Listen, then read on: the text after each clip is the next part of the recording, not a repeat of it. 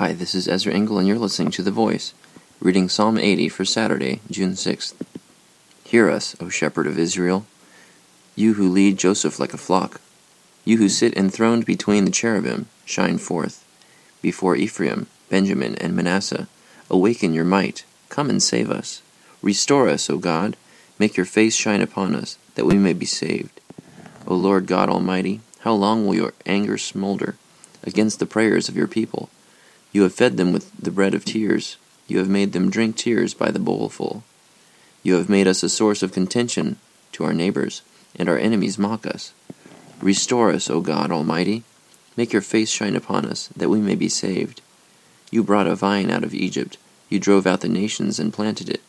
You cleared the ground for it, and it took root and filled the land. The mountains were covered with its shade, the mighty cedars with its branches. It sent out its boughs to the sea, its shoots as far as the river. Why have you broken down its walls so that all who pass by pick its grapes? Boars from the forest ravage it, and the creatures of the field feed on it. Return to us, O God Almighty. Look down from heaven and see. Watch over this vine, the root your right hand has planted, the son you have raised up for yourself. Your vine is cut down, it is burned with fire. At your rebuke your people perish. Let your hand rest on the man, at your right hand, the Son of Man you have raised up for yourself. Then we will not turn away from you. Revive us, and we will call on your name. Restore us, O Lord Almighty. Make your face shine upon us, that we may be saved.